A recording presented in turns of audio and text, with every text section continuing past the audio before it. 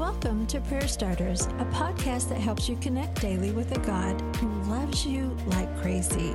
Each episode shares a scripture, a drop of encouragement, and a prayer starter to begin a conversation with God right where you are.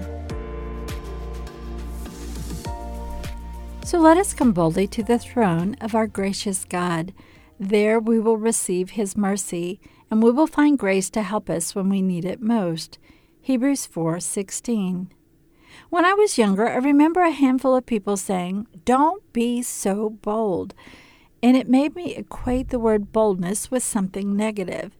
And yet the author of Hebrews is saying the opposite. Come boldly, with confidence, with assurance, to the throne of our gracious God. I once had a friend describe this verse in a little different way.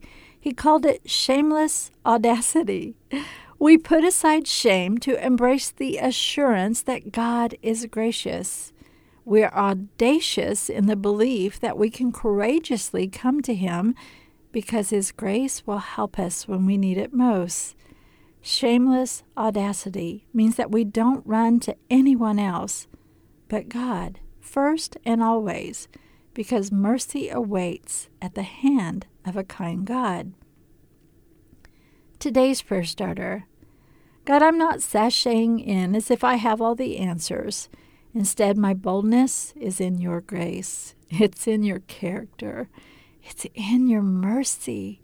Why would I go anywhere else but to you? Why would I stay away when you say come? So I'm ditching shame to embrace the change and hope that comes from running to you. I'm so glad that I'm welcome. What a gift that is. Now, it's your turn.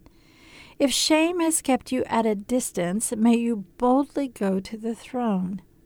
Your assurance in God's kindness towards you. He has what you need.